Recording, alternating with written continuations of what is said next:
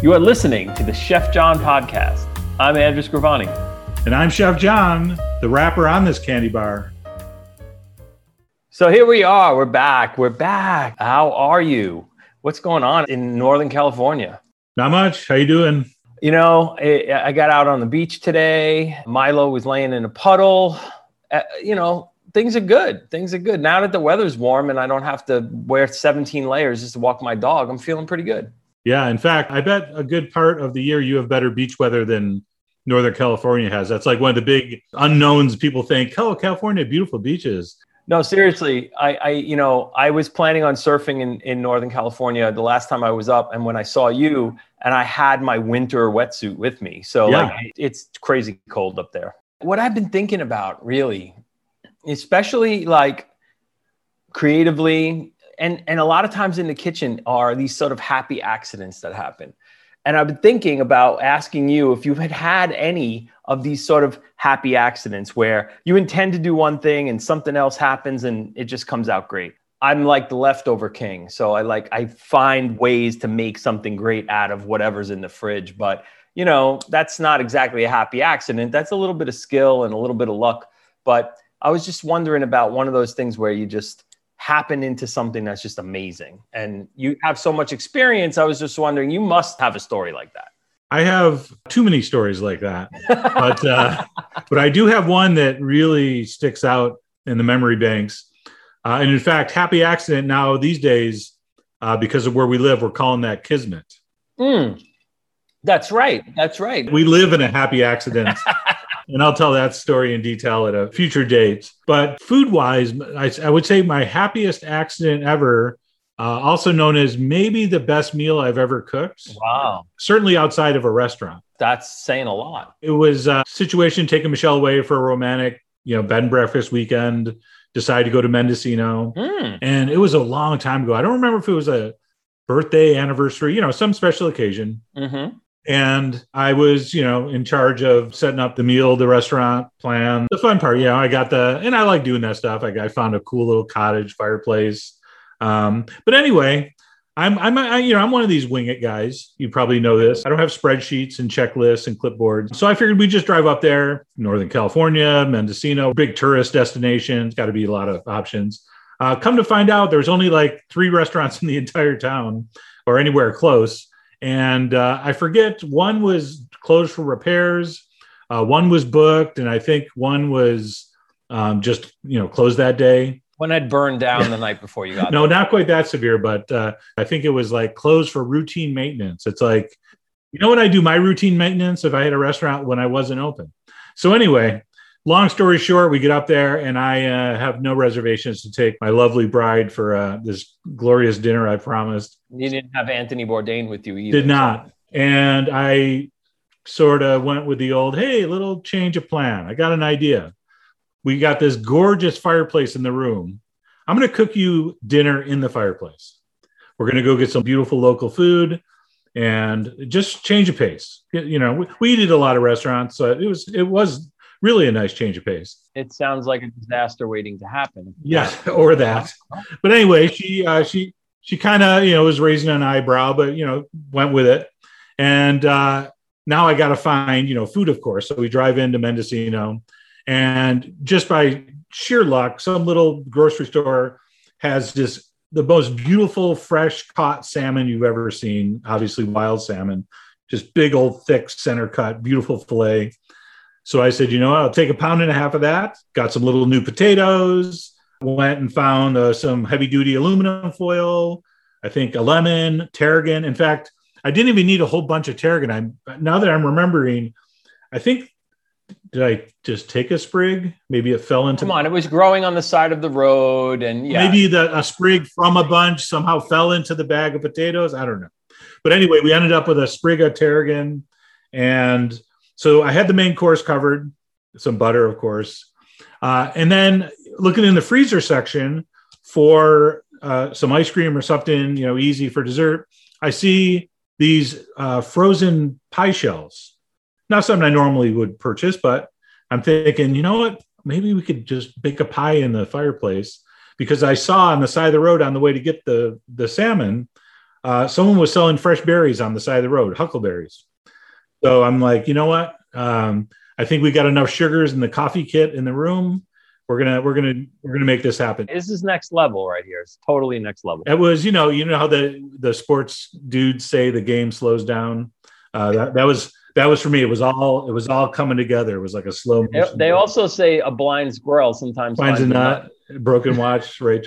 Anyway, so get back to the room, wrap up the salmon in the foil, butter, tarragon, a little bit of lemon, new potatoes in another pouch, build a nice big roaring fire.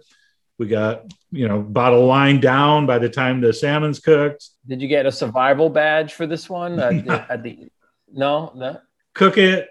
And, it's kind of a guess when you're cooking salmon in a giant roaring fireplace, wrapped in 3 layers of foil.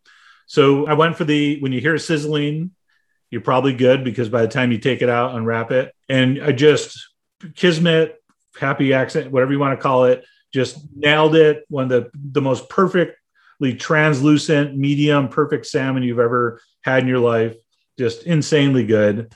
So you didn't time it. You went by your sound. Went by sound, just because, time, as Einstein observed, it warps a little bit after a bottle of wine. So it's not the easiest thing to judge. So anyway, the salmon went really well. We ate most of it, saved a little bit. We we'll do some breakfast with the cold leftovers.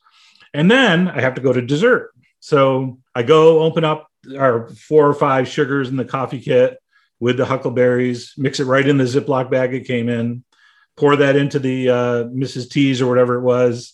I hope they're a sponsor. Into the pie crust, wrap that in foil. Now, by now, it's pretty late in the evening, and we're pretty well through 2 bottles of wine by this point. So tuck the wrapped up pie into the ashes, and we ended up taking a little nap. Uh-oh. Air quotes. And fall asleep. 3-4 hours go by. Wake up. I don't know what time it is. Early in the morning. Probably, I don't know if it was even light out yet, but very, very early. To the smell of burnt pie crust. As in, yeah, I know that smell. That's a disaster I was predicting. So it's, I'm thinking, this started so well. She bought my story about the romantic dinner in the fireplace instead of the restaurant. And now this. It's not going to wake. Anyway, I'm like, let me pull it out and look at it before jump to conclusions here. Unwrap it. And much to my amazement and relief, what I was smelling was just some of the berry juices had kind of leaked out between the cracks in the foil, and it, literally burned to the bottom of the fireplace, and that's what gave that really strong kind of something burnt in the oven smell. But the pie itself was like, a food stylist could not have gotten the golden brown crust I got. It was so ridiculously perfect. And because it had sat there so long and the fire died down, it was basically just warm ashes by the time I pulled it out. The liquid in the berries had evaporated, or, just it sort of dehydrated. I don't want to say dry, because it was like a perfect jelly, but it formed itself into this incredibly intensely colored, flavored huckleberry jam. And then you went out into the field and found a goat and milked the goat, and then separated the milk from the cream and whipped it up, and then you put that on top of that. I'm sorry, are you not impressed with the story thus far? I got to whip. No, I'm just feeling really inadequate right now. Anyway, don't bring me down. No, we didn't do goat's milk, but I did wake my wife up and been like, excuse me, would you like some perfect huckleberry pie I made while we were sleeping? Nice. So that was like the best meal, 1-2 punch that I think I've ever experienced, especially, like I said, with literally no equipment, a fork and a knife and whatever you find in the kit in a bed and breakfast. And it was just so memorable and so delicious. And it would be, and I think what made it so special, it would be impossible to reproduce. But basically, we could sum this up as it's better to be lucky than good. Yes. Although, in fairness, I would say try to be good also. We established that sometimes it's better to be lucky than good, and that happy accidents are things that are sometimes kismet. There's also this other phrase, I'm not particularly fond of it, but it seems appropriate at times, is fake it till you make it. And I think it's sort of in the same kind of category as a happy accident or better to be lucky than good. And there's a story that you told me about the beginning of your career at the San Francisco Opera House that I think fits the bill. Yes. So I want to hear it again, and I want you to tell everyone all about that story, because there is something very apropos to our theme tonight. Yes. Well, first of all, apologies to anyone that's a fan of opera and they're hoping the story was that I could sing, and that's what got me to San Francisco. But no, quite the opposite. We have to sort of go back in time to my last year of culinary school. By far, our least favorite class was garde manger, which... You want to define that for the rest of us? 2 of the 5 French words I know. It's the station in the kitchen that does like all the fancy cold dishes, salads, vegetable carvings. You know, if you're working in a big hotel or cruise ship, it's the ice sculptures. It's you ever see those really super fancy pâtés with the 7 layers and they got the carved vegetables around them and the canapes and the petit fours. It's all that fancy. So pretentious. No, nothing anyone eats. It's like the stuff no one touches on a buffet. Right. And they go for the actual food. But anyway, for some reason, especially back in the 80s, this was still a big thing. The 1880s or the 1980s. So I just had no patience for this class. I was a hotline cook. I was going to be flipping saute pans and broiling steak, doing everything but carving radishes into roses to put on top of a pheasant ballantine. It was just like not into it. So I basically sleptwalked through this entire class. The only thing I paid attention to, and I think it was literally the only thing I wrote in my notebook or sketched a picture of, was one of the local caterers from town was doing a little bit of a demo on some of her things that she used to decorate her platters with. And that normally wouldn't excite me, but she made this one thing. It was a yellow crookneck squash that she put a carrot nose on and 2 floppy carrot feet, and then skewers into a potato with a green onion tail. And she cut the wings, but not all the way through, and then wedged those open. And it looked just like a yellow squash bird. And in fact, if anyone Googles Chef John squash bird, they will see pictures of this thing. Well, that's it. I was just craving a visual on that. So yes. I just thought it was funny, cartoonish. So I remember just sketching that. And it was like, that was my notebook for garde manger. I was like, all the stuff you're supposed to learn, I'm never going to use this stuff. Anyway, I come to the end of my career at Paul Smith's, and I go out to do my externship at a hotel in Montana, Glacier National Park, the Mini Glacier Hotel. I've been told some of the scenes from The Shining that were shot outside were actually shot on location there. That was like their one claim to fame. And maybe someone like walking through part of it was a really old Swiss chalet, super cool, super creepy, definitely haunted. We did regular service, and every Friday there was a buffet for the guests, and I was just a regular line cook. And all the employees there were, quote unquote, top students from the East Coast culinary schools. So there was 2 of us from Paul Smith's. There was a couple from Johnson Wales, CIA, et cetera. So a very competitive environment. And of course, when you're, 19 and, you just graduate culinary school, you know everything literally, and you're the best at everything. So the chef hears us talking about all these like grandiose ideas we have for the buffet. And he's like, you know what? Last buffet of the year, we are going to go full out with the full-on classic grand buffet, French buffet, where all this stuff you guys have been bragging about all summer. I want to see these galantines and ballantines and chaud-froid. And I'm thinking, I probably shouldn't have said I was good at all that stuff, because I don't know any of it. I'm sitting here with my French to English dictionary, just trying to figure out what the heck you're talking about. So, and these guys that actually paid attention and went to CIA and Johnson Wales, they're like, this is awesome. I've been waiting to use this. I've been waiting to make radishes into roses to do a pheasant galantine. So I have 0 skills in this area, and they are planning these elaborate mirrors with 15 components, and I have nothing. I'm about to be found out for the fraud that I am, until I notice in the walk-in a case of yellow crookneck squash. Oh. And I think to myself, you know what? You may just be able to pull this off. Let's go irreverent, faux irreverent, and do almost like a parody of a garde manger vegetable carving you'd put on a buffet. I grabbed that and I grabbed some green onions and some carrots, and I try to remember how she did. And I got the bamboo skewers and the half russet potato for the rock the bird sits on. And I'm making, I don't know, I think I made like 10, 12 pairs of these. And I had some like kissing and some looking in opposite directions. And as I'm making these, the other cooks, the other top students, these A students from the other culinary schools are walking by my station like, dude, what are you doing? I'm like, so it's a squash bird. They're like, that's what you're doing for the buffet?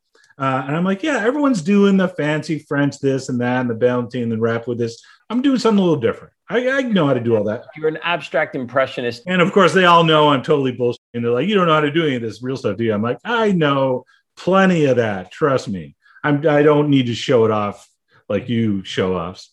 So anyway, here comes the buffet Friday night. Open the doors. People come into the buffet. And now these guys are bitter that I'm putting my squash birds even nearer their mirrors and their 5-tiered whatever pate displays.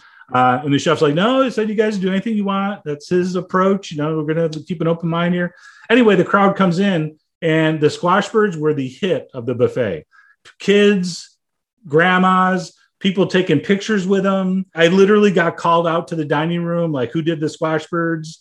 And now the line cooks who were just slightly annoyed before that I even tried to do this, and they knew I was bullshit. Now they're really bitter because now I'm actually getting all the love in the dining room, and predictably, nobody cares about their rabbit Ballantine and their, thrice, wrapped whatever quail eggs. So I made it, bluffed my way through, and you think, hey, that could be the end of the story. It gets much better / worse.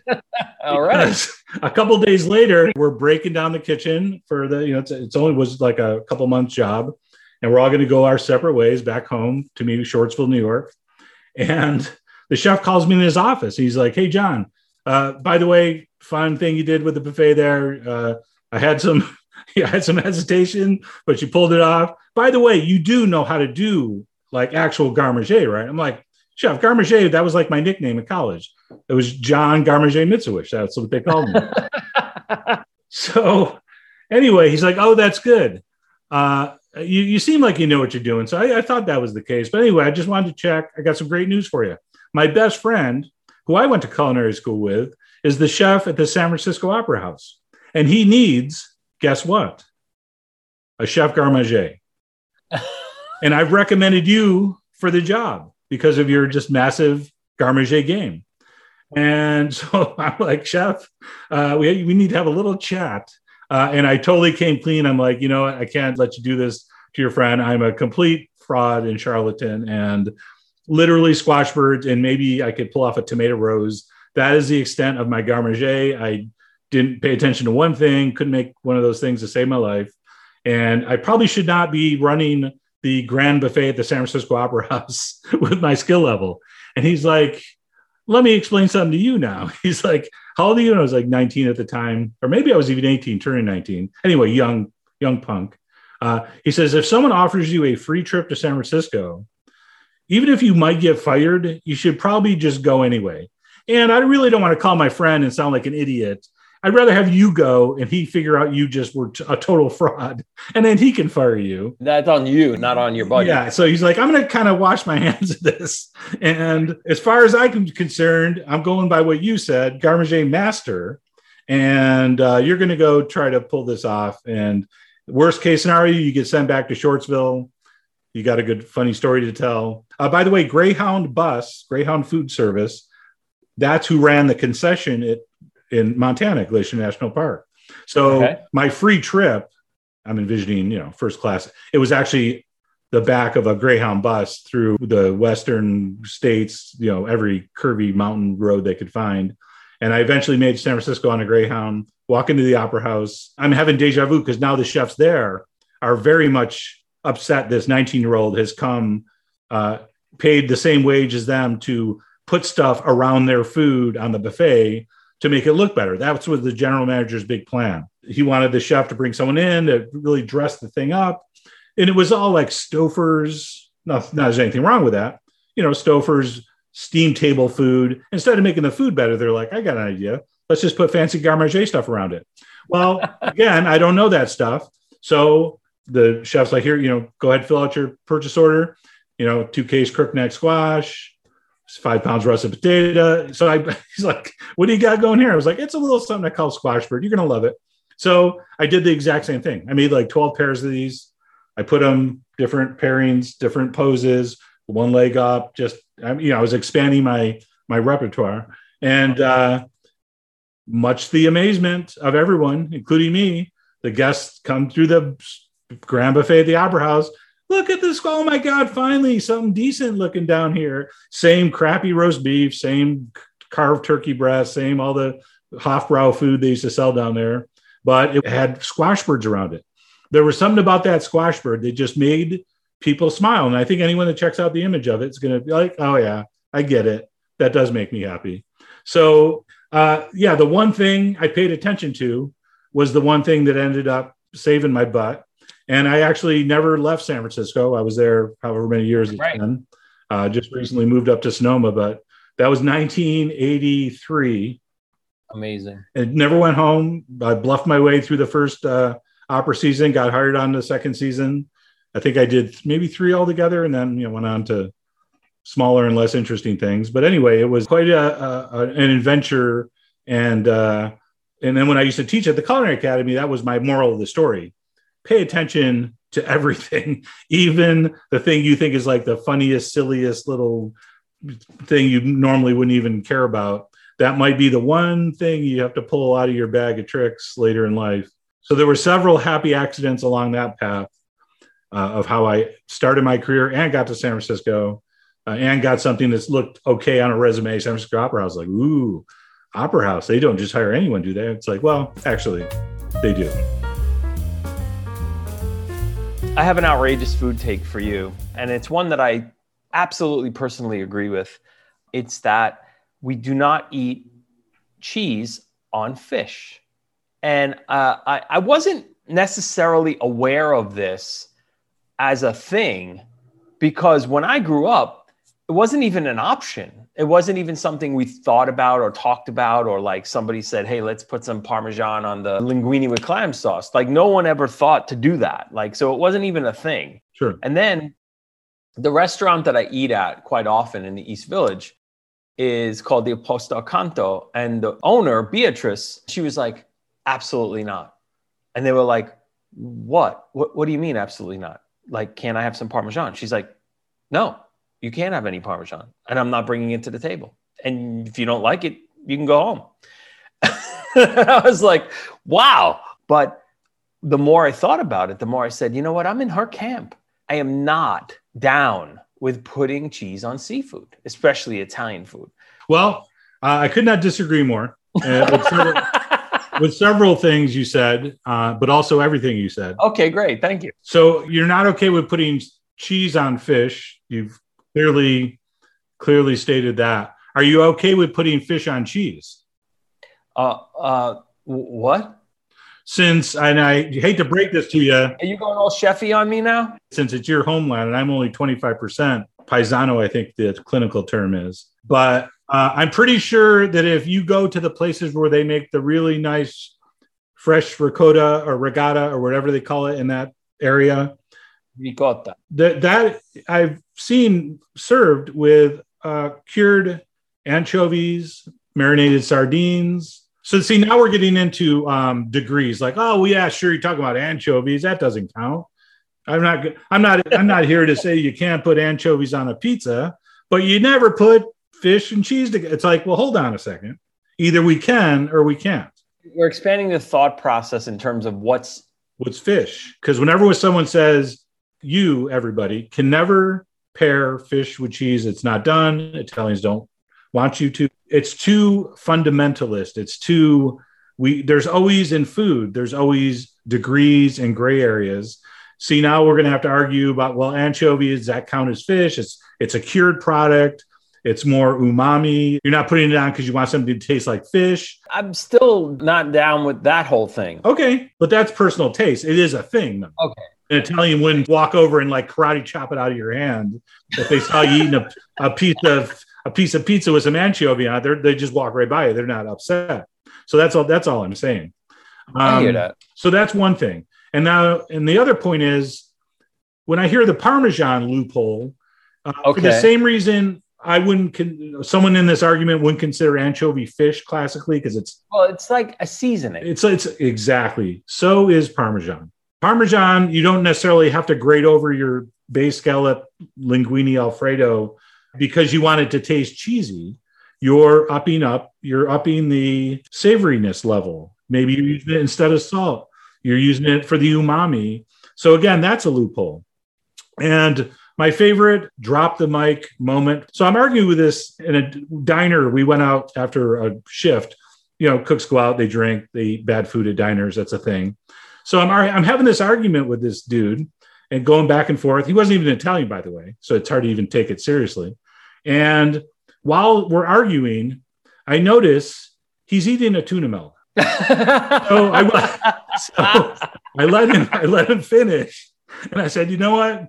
I only have 2 words. I'm going to end this argument, and then we're going to pay and we're going to leave. 2 words, tuna melt." Nice. I think what we learned here today is never make reservations when you take your spouse away for a romantic getaway. Just take your chances, play it by ear. Whenever you're around Italian people, you may or may not want to put cheese and fish together, depends. And when in doubt, make a squash bird. And when in doubt, to distract them, if there's any crookneck squash in the vicinity, Google Chef John squash bird and make that sucker and watch people's faces light up and their troubles fade away.